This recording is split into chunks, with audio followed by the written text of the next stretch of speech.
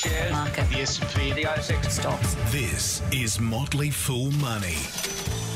Welcome to Motley Fool Money, the podcast that bends it like Buffett. I'm Andrew Page, and with me is Scott Phillips. Good, Andrew. Good. I feel like kind of get that, I think. Mate, it's not easy. Every week you've got to come up with something new. You do, don't you? You're doing a good job. Well, let's move on. Today on the podcast, earnings roundup. We are right in the thick of it, and results are flying thick and fast. Some good, some not so good. So we'll try and talk about some of the more noteworthy companies. Nice. And we have to talk about poor old McGrath, from the penthouse to the basement, the company and the man behind the company in a little bit of strife. Oh, real estate penthouse. You like it? Yeah, I do. That's good. Bitcoin. Again, with Bitcoin. But it's back up above $10,000 US. Everything is good. We have to talk about that. We do. And it's your turn, I think, my friend, to get on your high horse. Oh, get ready. I'm not sure what I'm going to rant about this time. Well, we'll make it up as we go. Just to do something different. There was a lot of rants in my head. I just have to find one and draw it out. You are not short of a rant. You've just got... Oh, says you. Come on. I would let that go from almost anybody else except for you. The man who has perennially got his fist raised and shouting at clouds. Kettle to pot. Mate, let's talk about earnings season. So, Australian companies typically report twice per year. Mm-hmm. We've got most companies, their first half of their financial year ends on December 31. And we're starting to see some results. They all have to report by the end of February.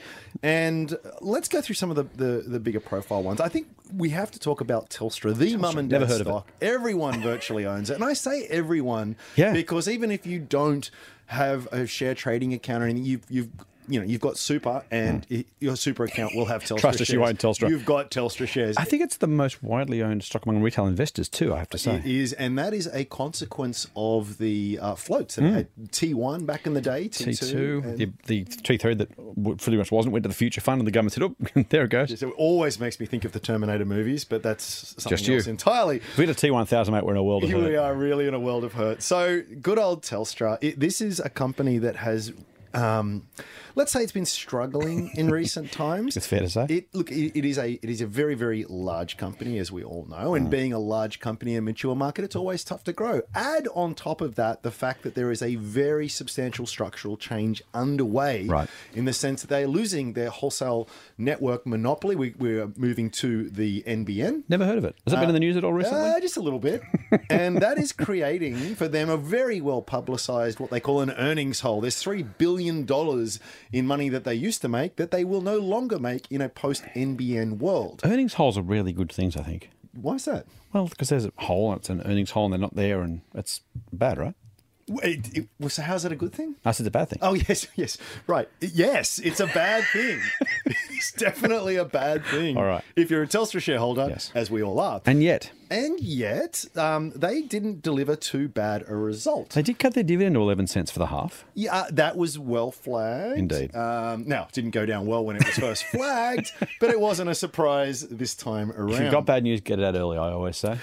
We talked about it at the time. I think it is a very sensible move. Their dividend just was not sustainable. It is far more aligned with their cash flows and in terms of their capital expenditure, which is a fancy way of saying how they're going to spend money in the future. And they should be, because of this earnings hole. You have to make that up. And then Telstra's got two plans here.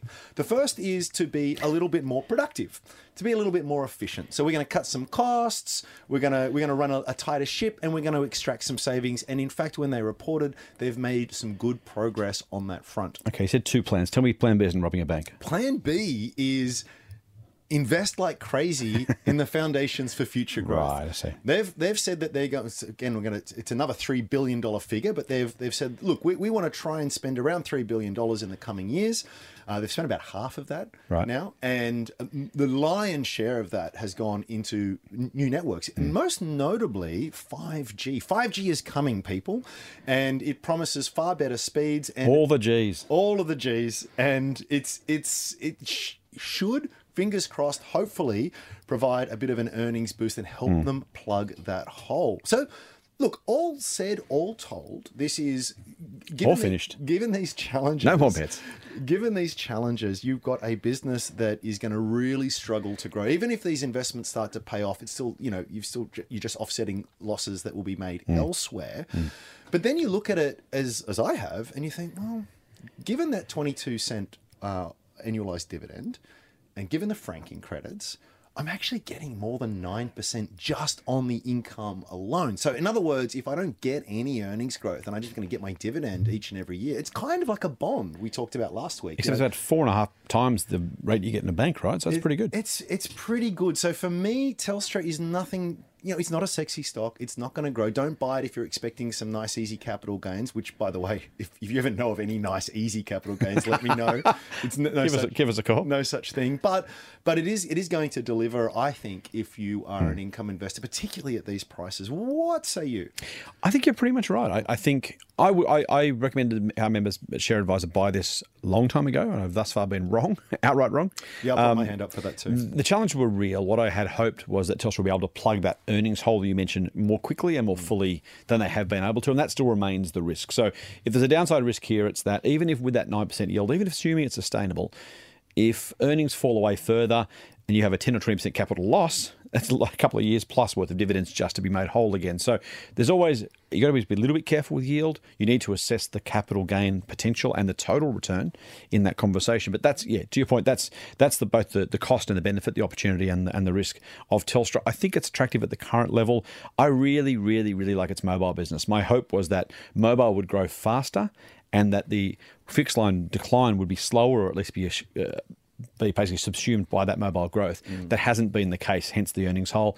Probably should have seen it coming maybe in hindsight. I probably had too much optimism around that turnaround.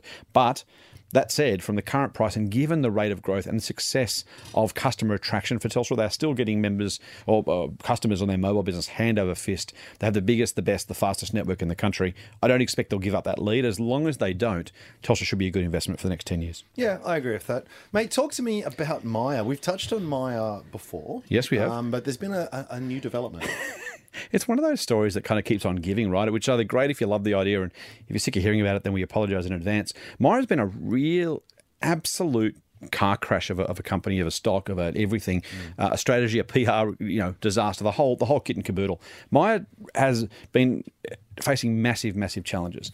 They are kind of three or fourfold. The first is that it was once upon a time the everything store. Now, that's coincidentally or not coincidentally the name of the Amazon book being written more recently. Amazon now has the biggest and best depth and width of products in the world. Secondly, it was the place you went as a destination. That is now Westfield, the shopping centre, rather than Maya. The shopping mall has replaced the department store as the destination shop. And thirdly, there are a whole lot of specialty stores that have opened up that do what Maya does, but better. And again, combining that with the idea of the mall, the Westfield idea, the shopping centre. If you want fashion, there's a half a dozen fashion stores in a Westfield. If you want white goods, there's a half a dozen of those, 3 or 4 of those.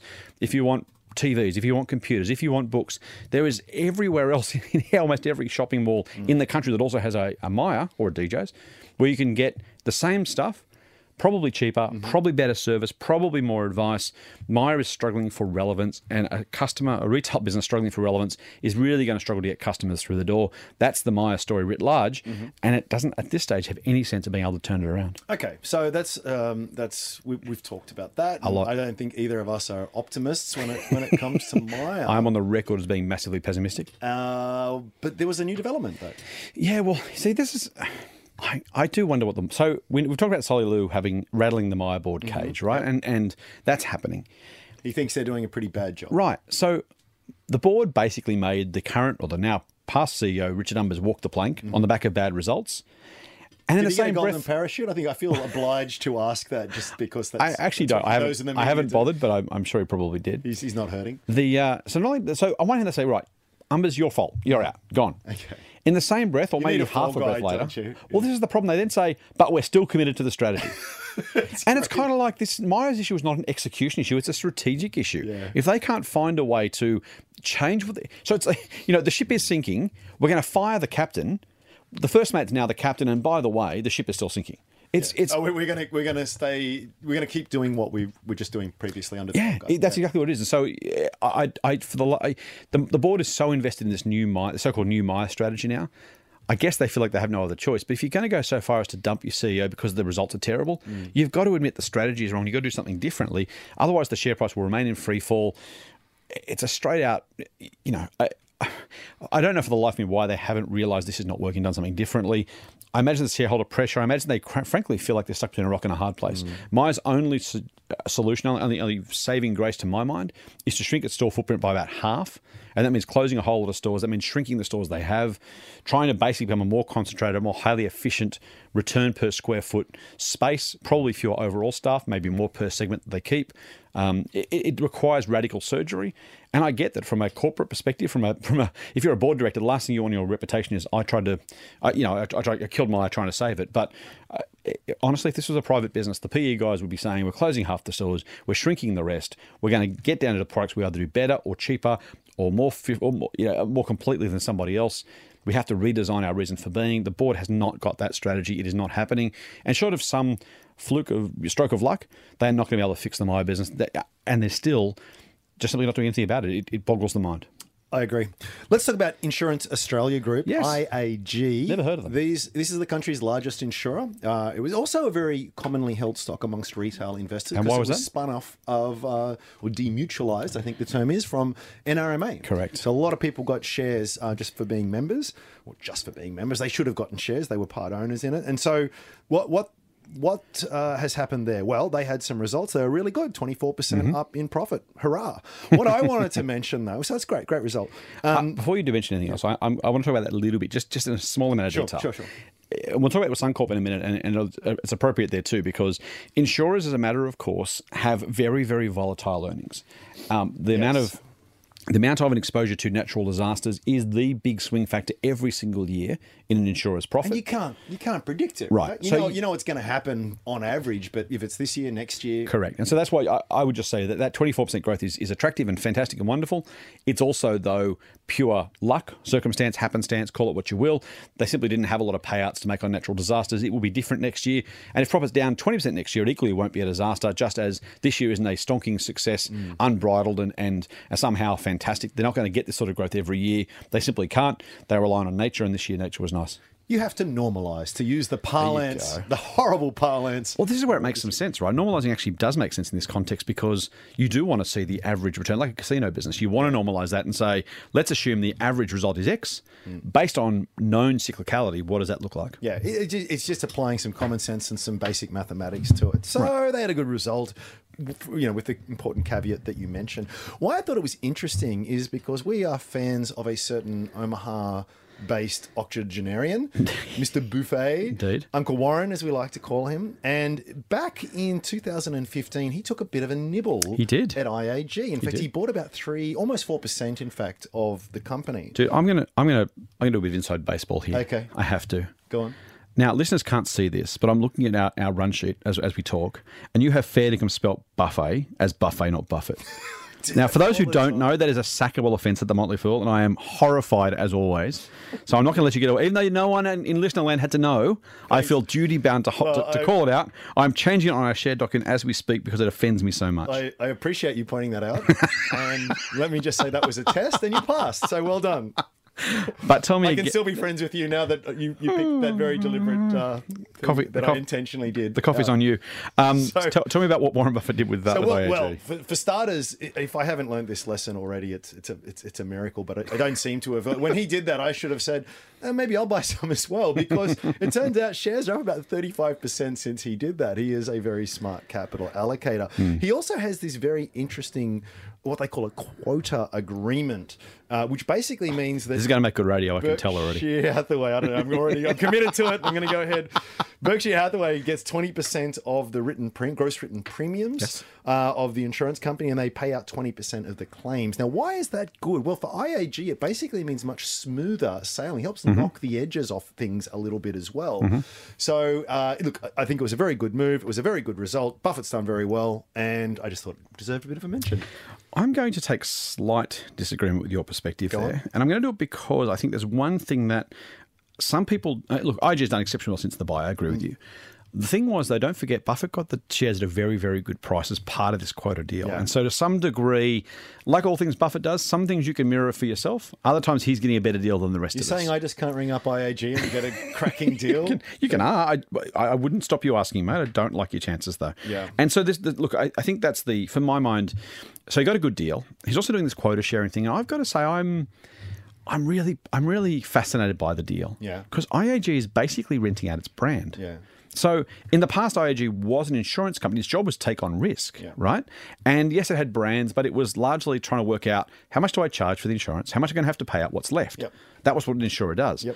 IAG has changed its model now. It's about a third. So Buffett plus some other reinsurers in Europe have now own about a third of the gross written premiums and the risk associated with that. Now, that leaves the question, what does IAG actually do then? What is it as a business? Right. And to some degree, it becomes an insurance brand. Yeah. It's almost a white labeled insurer now where it says, I'm a retailer of insurance under the NRMA brand and others, but I'm not carrying a third of that risk. Someone else is doing it. A bunch of reinsurers out there. Right. And so on one level, I'm kind of like, well, what are you if not an insurer? On the other hand, I think, well, if you can charge a brand premium and basically just quarantine that brand premium, you get a retail benefit for the brand that you use. Someone else carries the risk and the profit, we should say. Yep. But you kind of you do remove that volatility, to your point. Now, a good insurer should want that volatility because they'll make a fortune doing it. Yes. A bad insurer should never want the volatility because it's too risky for their business. They won't survive it. IAG generally has been a pretty good insurer, and I think, to the extent that honestly, I fall somewhere in between here. At some point, if NRMA stops being an insurer and just becomes a brand, and you no longer can trust that, I don't know what that does to their business. On the other hand, if they do it really, really well and are able to charge a nice premium with no capital at risk because they've outsourced the capital to somebody else, if you get an insurance margin, a retail margin effectively for that business, well, good on you and good luck to you. Doesn't seem bad, does it? Exactly. Real money advice from real people. Not just a couple of dicks with a Porsche. Get more at fool.com.au/triple M. We better move on.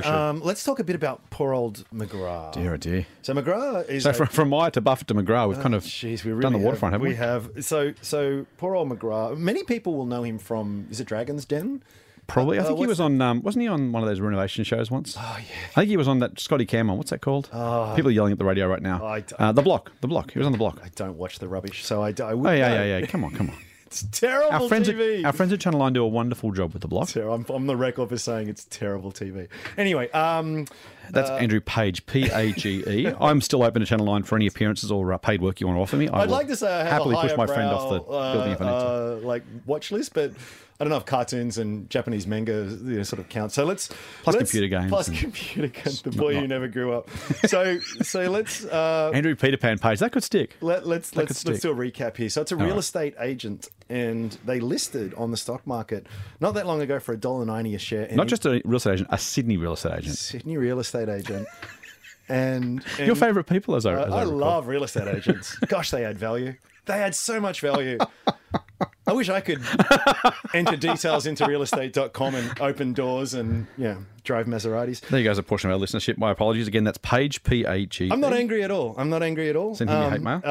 And so anyway, it's gone from $1.90 a share down to 40 cents a share. Oof. And which I'm devastated about, of course. That is rivaling Myer for falls, I've got to say. It is hot. Explain to me, where is the competitive advantage?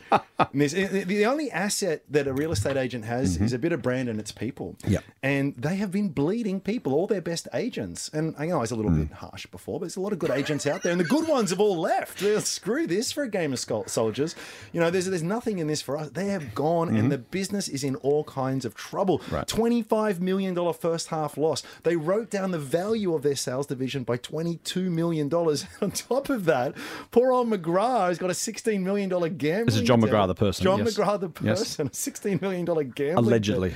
Allegedly. We should say. I don't think it's been confirmed, so I'll say allegedly. Didn't he come out and say, he said but it's got nothing to do with my shares? He said he has a credit account with a bookmaker. He didn't confirm the amount of money, so we should be a little bit careful, a little bit mindful. Sure. Some might say where there's smoke, there's fire. I wouldn't say that, but some might say that. Next week we'll have a different co-host. We've got the cash balance dwindling. What a disaster, mate. And you know what? This is my point. You got money set aside for bail, haven't you? This is my point to you. Yeah.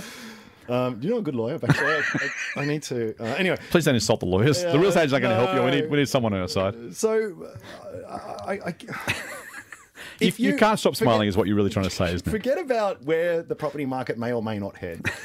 when I look back, You've never said that before in your life. I probably never will again. But forgetting the future, if we just look to the past, Yes. I would say it has been a stonkingly hot market. Yep. A really good market. No one can disagree with that. That is Right? absolutely true. And if these guys can't make money in this market, in the Sydney market, what on earth is happening? I'm starting to think If we you've should got start paying our McGrath listeners shares- for giving you some therapy. This is a weekly therapy session for you, isn't it? Speaking of dancing with the law here, we can't give personal advice, but for the love of God, if you've got McGrath shares, sell those stinking things and put it into something better. It is an absolute dog's breakfast, and that's all I have to say on the topic. Well, I've got to say, as we record this on Friday morning, shares at another 7% to 39.5 cents. So the party keeps getting worse. I think we do need to move on. I will say, for what it's worth, the challenge, McGrath, results are terrible. They've bled most of their board and most of their senior management. John McGrath is reasserting control over the business. Now, history will write the story. Whether or not this is the resurgence of McGrath from the clutches of corporate overlords that John McGrath felt uncomfortable with, or whether they were the ones keeping him on the straight and narrow as a listed company, we will see over time. Yeah. How that pans out, no one really can know yet. It's certainly a risky proposition. I think right now you want to see some evidence that there is something turning around in that business, something going on. There'll be plenty of times to buy in if the results start coming through and the business is resurgent. You'll have plenty of chance to buy back in. Holding it and hoping is probably not a great strategy right now. Motley Fool Money. For more, go to fool.com.au/MMM.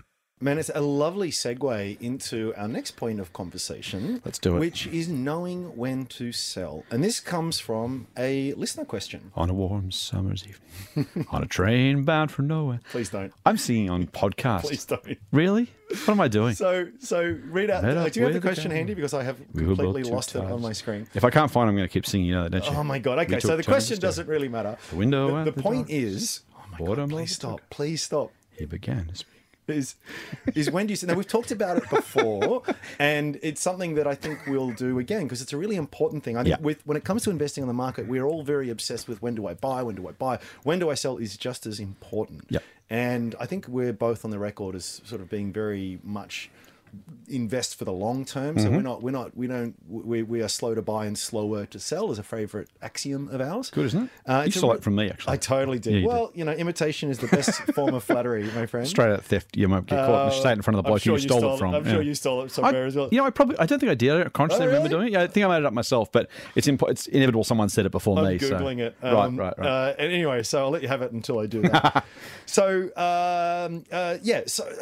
McGrath's a good case in point here because I think what human nature and a lot of the cognitive research shows us is that we hate to take a loss. We might have bought McGrath on the float, around about $1.90 or whatever it was.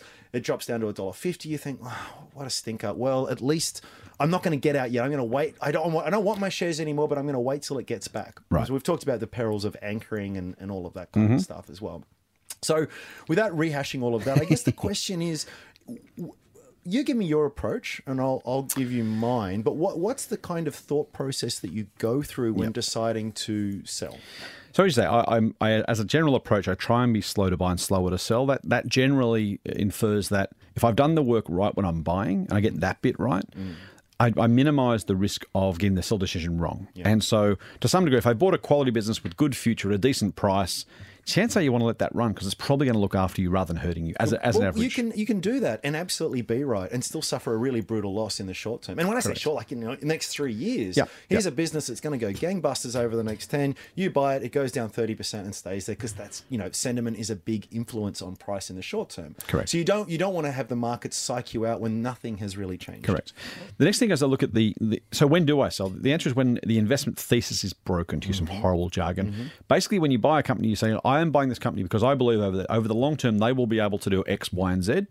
And then as you follow that company, you're looking for evidence that they either have or aren't delivering on that expectation. Yep. And we don't obsess about 6 monthly numbers. It's not about whether it's 10.1% or 9.5% or 11.2%. Well, you say that, but for most of the industry, that's exactly right. What And it's that's the about. important difference, right? Yeah. So our job is to look through it and say, are they growing it at approximately achievable rate? Will it continue? Do the components of that growth, most importantly, I'm actually not looking for the numbers themselves. The numbers are the result, they're the output, right? So it's, are the conditions, are the actions, are the strategies of the business likely to continue to deliver market-beating growth? And that's what I'm absolutely outright looking for. So can Woolworths sell more groceries to more people at a high enough price to justify the growth that I expect them to be able to deliver? Right. Will BHP be able to dig up enough stuff out of the ground at the right price over a long enough period of time to deliver compound growth? Those kind of questions. Now, there's component parts of all that, and the results are the results. That's what they're actually doing, and that's a good lead. Yep. But you want to look at the specifics of the strategy and the execution, not just the headline result, because often that can fluctuate around a lot. It's the long-term execution and the strategy itself that determines whether or not they're on track as to what you expected them to be able to do. And it's important, before you can even make a decision to sell, it's important to define, to your words, that investment thesis in advance. So IAG we talked about before. Now, if you said, I'm going to buy IAG because I think this first half profit is going to be up 24%, good on you, all right? If you've said, I'm buying By good IAG, on you, he means don't be so stupid. You're an idiot. Yep. If however, you're saying, We're offending a lot of people. Really am offending a lot of people. Page, P-A-G-E. If, however, you've said, I'm buying, because I think this is, it's the dominant general insurer in the country. They've got a long tailwind.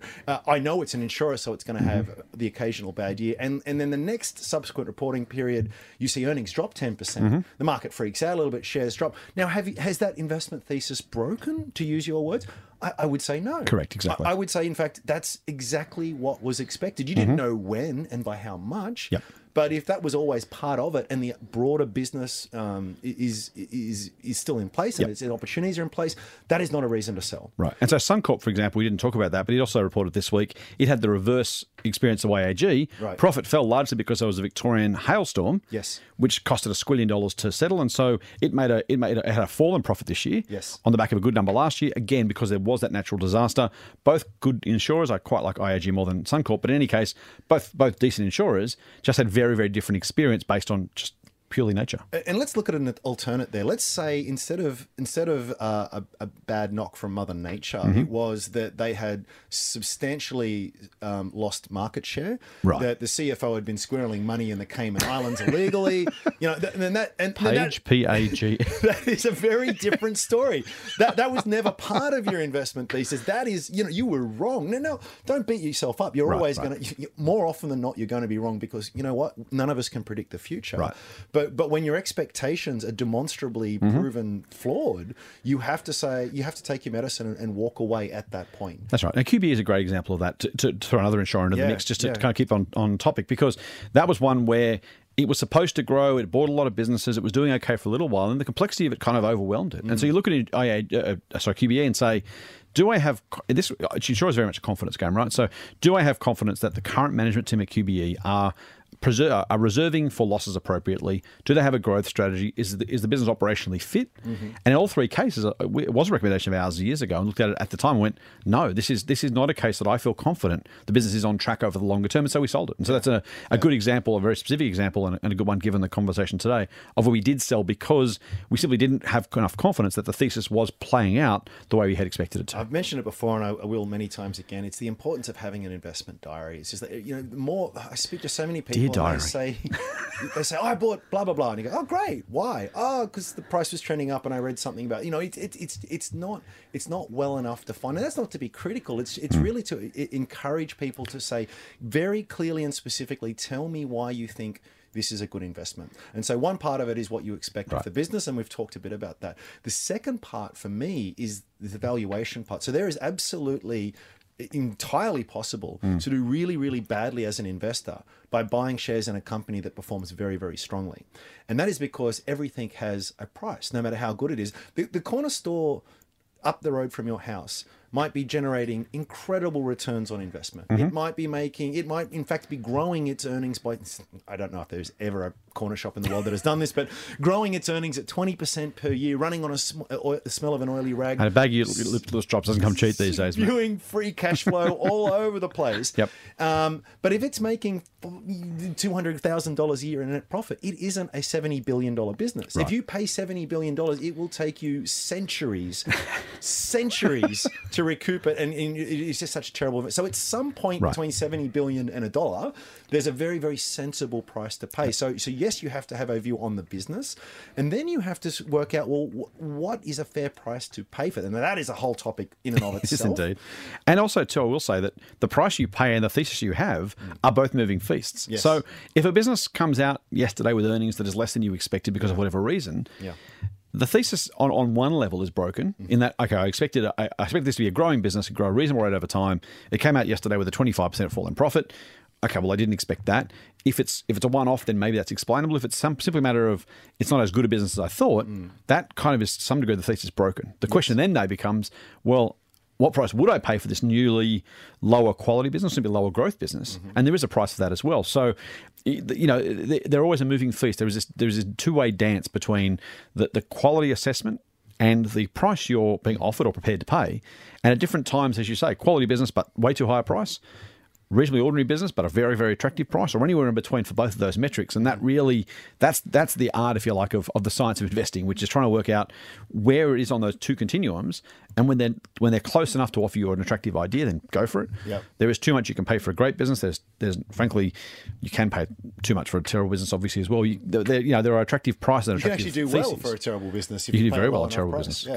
Correct. Mate, we are massively geeking out here. Aren't we? We haven't, and I can hear certain members of the audience going, click. that sounds great, but man, that sounds like a whole bunch of work. Frankly, I don't have the interest. I don't have the time. So we did promise, we got a bit of feedback throughout the week that, if there was ever more to pick into, we might do a bit of a PS. Indeed. Shall we do a small PS on this after this show? So for those... You have absolutely taken that and you're going to run with it every week now, aren't you? I've got so much to say. Let's give it a shot. We'll give it a shot. Let's give a shot at a PS. Tell us what you think. Not as a regular feature. And we'll come back to this one because we have hit the 30-minute mark. Hit us up at the Motley Fool AU, by the way, and tell us what you think about our PS after we've recorded it, which we haven't done yet. Motley Fool Money. Financial advice for real people, not trust fund hippies. Sign up for the newsletter at fool.com.au/triple M. I really wanted to leave time, mate, because I know it's near and dear to your heart. Isn't it though? Is the good old high horse. One of my And unfortunately, we do not have sound effects this week, which always I die a little bit inside when there's not sound effects. Listeners, this is theatre of the mind. Imagine, if you will, a stallion, a racehorse at the starting gate at Flemington. And imagine the jockey, the suave and... Did I mention we're running low on time? Okay.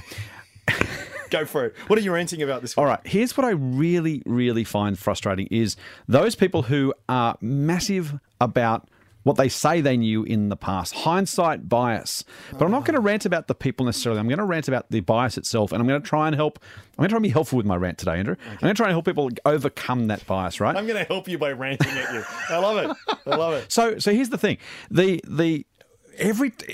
As humans, right, we remember the stuff that actually happens. So remember the predictions of those far more than the ones that don't happen. Yep. There have been no shortage of people in the paper over the last year, let alone 3 and 5 years, predicting doom and gloom in China, or for housing, or for the stock market, or for the economy, or for choose your option. Right, it is going to be terrible because ... It gets the headlines, it gets the second pages, the third page, it gets rehashed and reheated. Yep. Everyone jumps on the bandwagon, and when it doesn't happen, no one calls those people to account because we as individuals don't think about that.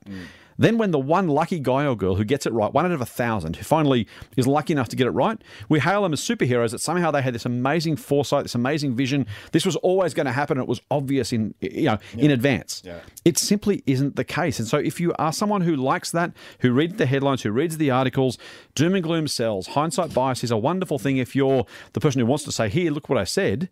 We can come. I've written an article about this. I've written articles. The economy will go well. The economy will go nowhere. The economy will do badly. That way, in 3 years' time, I'm going to refer back to that article, pick one of those 3 quotes and say, see, in that article, I said the economy will do well. Genius. Or the economy will do badly. Scott Nostradamus Phillips. How hard is it, right? Yeah. So anyway, that's and then it lends itself to investing as well, because when we look back, when something goes well, we say, I knew that was going to go well. That's why I picked that stock. Or we don't sell, it goes bad, and say, I was worried it might go badly. I knew that'd be a problem. I should have sold. Yeah. the whole idea that somehow those things that eventually happen have a higher recollection in our memories is just human nature. It is evolutionary bias, right? That leads us to making really bad, not decisions because they're already done. What it does, though, is it influences what we do in the future. Somehow that we're either geniuses or we're not. We knew what was going to happen or we didn't. So-and-so is right or so-and-so is wrong. Next time they speak, you like this phrase of mine, Andrew. Generals always fight the last war. Love it. And so you look back and say, I was right when I said the economy would crash. Therefore, next time I think it's going to crash, I'm going to sell everything. Yeah. We don't say, well, I thought it for 5 years beforehand. The share market doubled in that period of time, then fell back 20%. I would have been right to simply ignore it, which I did. Yeah. But now I've convinced myself next time I see the same things, I'm going to sell because I was eventually right. One of our former colleagues who's now in a different part of our business, Joe Mager, would say, do you want to be right or do you want to make money? And I think that's the thing. If you try and focus too much on being clever, on somehow justifying or explaining away both success and failure, you run the very, very real risk of succumbing to hindsight bias, and that will cost you money absolutely outright. Dead set. There is nothing more certain. If you allow hindsight bias to infect your investment decisions, you will be poorer off as a result. My response is always when someone says, I knew that was going to happen, you think, well, did you? Because if I knew something was going to happen with 100% certainty, the financial markets being what they are, I can take a position on that view and I can make a ridiculous amount of money. So tell me about it. If it was as obvious as the nose on your face that company X, Y, and Z was going to drop 30%, I would have shorted the buggery out of that. Do you know what's worse, though? That's bad enough. When someone says, I knew it, but I didn't act on it, so I should have done it, so next time I'll definitely do it. That's even worse, because that's the one where you convince yourself that... Selectively... You know what it is? I thought about it once. I considered it might be possible. I dismissed it out of my mind because of other things. And that one thought is the one that sticks, not the other 15 reasons why I didn't decide on it. Yeah. But that one thing when you thought once, you know what, the market could go higher next year or the market could go lower next year. You don't have to hold it with conviction, but in hindsight, it feels like a really clarion call, clear view of the world that somehow at that point you had this beautiful, brilliant, clear insight as to what was going to happen. If only I'd listened. You ignore the fact that the other 15 times you thought it with different levels of certainty, or you were positive for half the time, or vice versa, right? You thought things were going to be great. You didn't buy because you weren't sure. Then they'll go great. So, I knew that was going to happen. Next time I think the market's going to go great, I'll keep buying. And it's just this, it's human nature. I'm not going to blame anyone for doing it because it's by the way, in all of us. I do it all the time. Right, exactly. So we all do. It's worth pointing out. You said to yourself, I wore this shirt last week. It's good to wear it again this week. And that was pure hindsight bias. Sticking by my fashion decisions. We won't be taking a photo. No, please don't. Mate, I think we'll wrap it up. I feel better now. Good. Do you feel better? Well, I think this part of this podcast is trying to help the world invest better. The other part is just pure therapy. Not necessarily in that order. It's order. a win-win scenario. So, by the way, I got a tweet during the week from our third listener. Okay. We obviously grew the listener base by 50%. Wow, 2 to 3. Both of our mothers, plus... so the guy thinks he was Auntie the third... Gladys is listening as well. No, someone we don't know, at least, unless they're pretending to be someone else on Twitter. Okay. The good news would be, if that was true, we'd have increased our listener count by 50%. I knew that was going to happen. The problem is... the problem is our mothers don't listen, so this guy's actually now our only listener. Okay. So that's the downside. So thanks for listening. We appreciate it. Take that as you will. Yeah. So stay tuned for after the show because we are going to pick into evaluation and all things nerdy. We're going to geek out massively on that. But for those that do have to say goodbye, we thank you for your time. Remember, you can subscribe to the Triple M Motley Fool Money podcast through iTunes or your favorite Android podcast app. And you should. And you should. If you like what we're doing, give us a big fat 5-star rating. It 1, 2, 3, us, 4, and 5. it is all about us after all. I'm sure. It's part of our therapist said 5 stars makes us feel happy. It's all about, yes. If you're not doing it for you, if you won't do it for someone, do it for us. For our personal mental health. Yes. Out of pure pity if you need to. That's right. 5 stars, please. If you want a bit of extra foolish goodness, you can go to fool.com.au/Triple M. Until next week, I'm Andrew Page. And I'm Scott Phillips. Full on. Full on. Value stocks. Market. Stock market. Index. Share market. This is Motley Fool Money. Subscribe to the free newsletter at fool.com.au/Triple M. Okay, so this is a first. Well, it would be... If a fool talks in the forest and no one hears it, does it really happen? That's a very good point. The fact that nobody's actually listening right now, I kind of... I wonder if we should play music or sing or do something just to see if anyone's actually listening. Talk about what we're going to do on the weekend or something. Well, it's one time at band camp. Let's assume that someone's listening. All right. And so in this latest podcast, yes, someone asked the question, when do you sell? Yes. And it's a very big question. It's a very good question. It's a very big question. We talked a little bit about sort of making sure that you had a clear investment thesis, knowing to walk away when that thesis had been you want me to sing the gambler, don't you? That's no, I don't. And the other part of it was, please shut up. The other part of it is also to have a notion of what is fair in terms of, I mean, what is BHP really worth? What's a sensible, fair price to pay? Is it $5 a share? Is it $100 a share? Is it somewhere between that? And all of this makes, I think, sense when you think about it. The trouble is that for my supposition is that for a lot of people listening, they go, well, that all makes sense, but how? Right. Give me something that I can actually do beyond just nodding and, agreeing with the general platitude. What practical steps can I take to actually do this? Yes. Now, this could easily go for 4.5 weeks. I was going to say, this has to be shorter than the last. That's our rule here. 2 podcasts. Right. I'm going to try and limit this to 10 minutes if we can. So I'm going to start backwards this time. How do you work out value? Let's talk. We talked about Telstra during the podcast. We said this is a company that's not growing very much. Let's, for the sake of argument, assume it might grow at 2%. Its per share earnings at 2% over the next 10 years. How do you work out what's a fair price? So here, I'm going to take half your question and answer a different question slightly and come back to your question. So exactly, only because I do have different approaches depending on the type of company. Yep. So when you say how do you do Telstra, that I can answer that question. I do want to be a little bit clear up front though that this is not the only way to evaluate or the only type of company we look at. So if it's a particular type of company, then that's exactly what we do, and we'll answer the Telstra question. And look, 10 other people could be doing this podcast and they come at it a different way. So this is our personal view. Correct. It's not the right route. But it's also different if I'm looking at Telstra versus some other company that I might look at. So there are different ways of looking at that information and different details as to how we might go about doing that. When it comes to the specifics of this particular, in Telstra's case in particular, any company is only worth the value of its future cash flows. So all the money it's going to earn from now until eternity, discount it back at a reasonable rate that gives you a return on your cash. Why discount it back? Because $1 today is worth more than $1 in 10 years or $1 in 100 years or $1 in 1,000 years' time. Because if you could bought a loaf of bread for $2.50 in 1952, you would have spent your entire week's wage on it.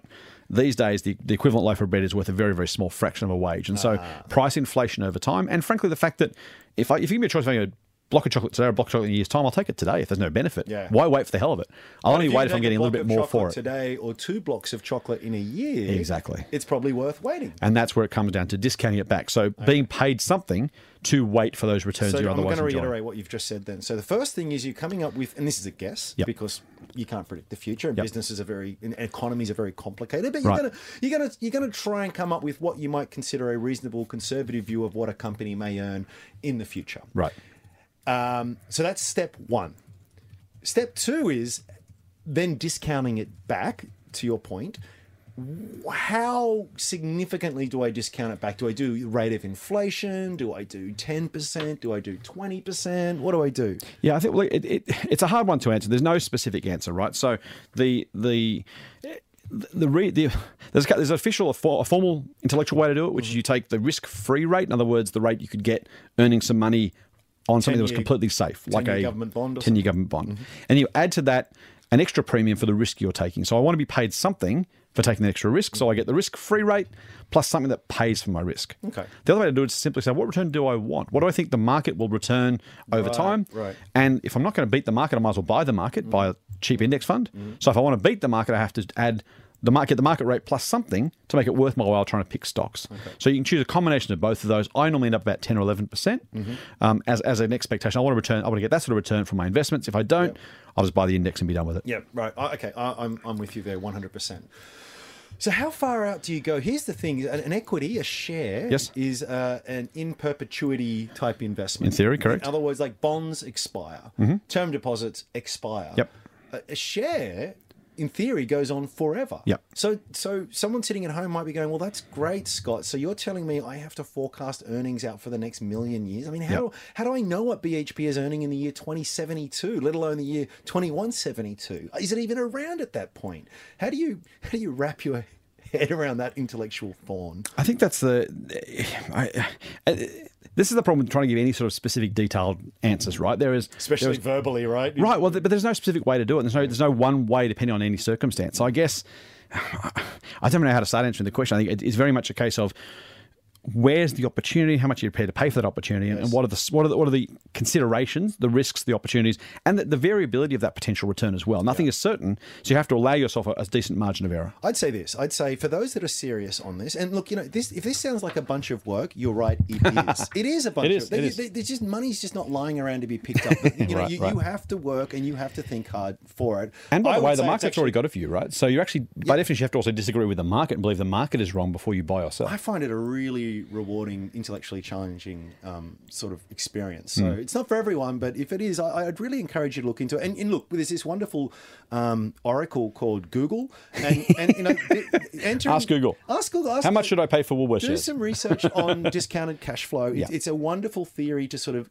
get in. Not because the trouble with all of this is you get into this false precision, where you start playing around in a spreadsheet, you'll come up with a bunch of numbers, and BHP will be worth $22.73.4789. But it is so ridiculously precise on something that cannot ever be precise. What's funny too is researchers have proven that the more information you have, the more certain you are of the result, and the less likely you are to actually be right. So where I see the value in that is it's a tool to use to help you think through what needs to happen, to put some numbers around it. And what I'm going to do, because we can't go into discounted cash flow in these 10 minutes that we've got, which we're probably already out of, I want to leave listeners with a very easy rule of thumb as a starting point. And this typically works better for more mature companies. But there's this thing called the Gordon growth model. And I think it's a really nice rule of thumb. And there's multiple ways of expressing it, but the most simplest is to say that your total average annual return for an investment roughly is going to equal today's dividend yield plus the rate of per share growth. So I'm going to come back to Telstra. Telstra, we know, is yielding, we'll ignore franking credits, so is yielding about, 7%? Give or take, yeah. About 7%. If I want a 10% return total, well, I'm going to need this company to grow by about 3% per annum. Right. So working backwards, I can come to this idea of, is Telstra a good value at a 7% yield? Well, it is if I feel as though the business can grow at about 3% or more. And that helps frame it all for you wonderfully. Now, let's go back. I'll tie this up because I know people are waiting to use the studio. We're getting some very awful glares. You keep talking. My studio! is that if Here come the police. Let's say that a company is yielding 3%, and let's say that you think, well, that's a pretty mature company. They're going to get about GDP growth. Maybe they'll do a bit better. I would put Woolies in this camp, frankly. I think they're going to do well if they get more than 2 or 3%. Frankly, I don't think they'll get more than that. So if I can add the current yield to that growth expectation, and I come up with a number of 7%, does that mean I should buy it? Well, if you're happy with 7%. That's a really good way to start. If you want more, and you've made the point that the market average is usually around 10%, correct, it might help you determine that that's a little bit overpriced. So that's all a very long way of saying, very easily, as a nice starting point, take the yield, add the average growth rate to it, and that'll help you work out roughly if something is fair value. I'm going to put one quick caveat on that. That works very, very well for low growth businesses. It starts to break down very quickly once the growth rate gets up. It does, and especially because you can have periods of very high growth that then settle down as well, so you get into all of those wrinkles. But as the rule of thumb, I think it's a really good place to start. Nice. Well, let us know what you thought of that PS. If you're still listening. If you're still listening, because if you ever do want a bit of extra detail, we're happy to do this. They're about to bash through the door with a battering ram. We better go, mate. We better go. Until next week. Full on. Full on. The Motley Fool and people appearing in this program may have positions in the companies mentioned. General advice only. Please speak to your financial professional to understand how it may pertain to your situation. Subscribe to the free newsletter at fool.com.au/MMM. The Motley Fool operates under Financial Services Licence 400691.